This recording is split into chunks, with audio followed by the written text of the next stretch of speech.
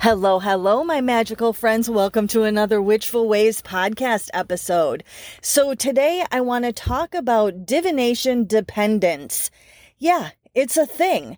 And I'm seeing more and more of it happening.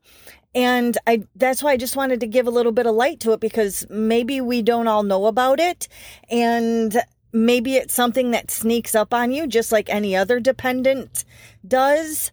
And maybe it's something that you want to take action about. So let's talk about what it is. So divination first. What is divination? Divination is using a modality to receive messages, right? Whether that is a Ouija board or tarot cards or oracle cards or a pendulum or meditation or automatic writing, all of those, scrying, right? All of those are forms of divination, and there's many more. Those are just a few of them. So basically, you're getting yourself into a state where you're allowing yourself to receive messages and guidance about matters. What's happening? What should I be doing, right? What do you need to know? It's guidance and insight. Okay. We all do it. I think there's a whole lot of us that do it. Almost everyone I know does it, right?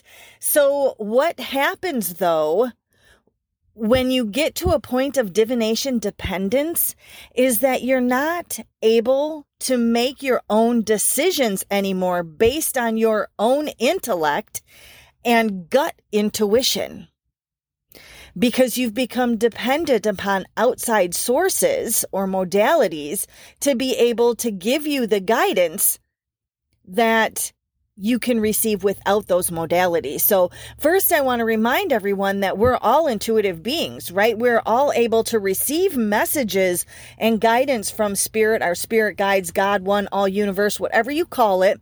We're all able to receive that guidance and insight through our intuition. That's what your gut instinct is, right? Everyone knows the saying, like, go with whatever comes first to your gut, right? We rely on our instinct. We rely on our intuition. We get that little voice that goes, probably not a good idea. This probably isn't going to end up very well, right? That's your guidance. That's your intuition going, nope, don't go down that path, right? And sometimes it's more subtle and sometimes it's blaring right in your face, but it is always there. You always have an antenna up because you are the antenna. And because you are that antenna, you don't need the outside modalities, but we like to use them. They're fun. Some of us tend to be very visual. So when we're able to see our intuition, right, it helps us realize that it's quote unquote real. But again, you can get to a point where you become dependent. Divination dependency, right? Like you're afraid to make the next move. You have to, I'm not sure. Let me go consult my cards. Let me go, see what my pendulum says. Those are times when you might want to step back a little bit from your divination and allow yourself to reset your personal antenna, your intuitive antenna. Because the more you use the outside modality in the beginning, it's going to help you to coordinate and to get reassurance that what you're getting through your own self, your personal antenna, is correct or in alignment with the messages that are coming through, right? It gives you that confirmation, but you don't need that. You can progress in your personal intuition, your intuitive antenna, yourself.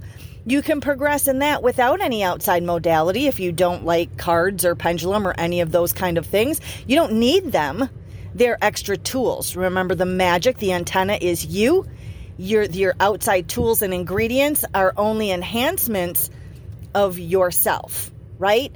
So if you find yourself becoming divination dependent, I definitely suggest that you step back a little bit and you begin to work on your own personal antenna again until you become secure in that, and then go, okay, you know what? Now I'm using these outside modalities for the harder questions, right? For the harder messages to uncover, just to make sure that I'm aligned with what I'm already receiving.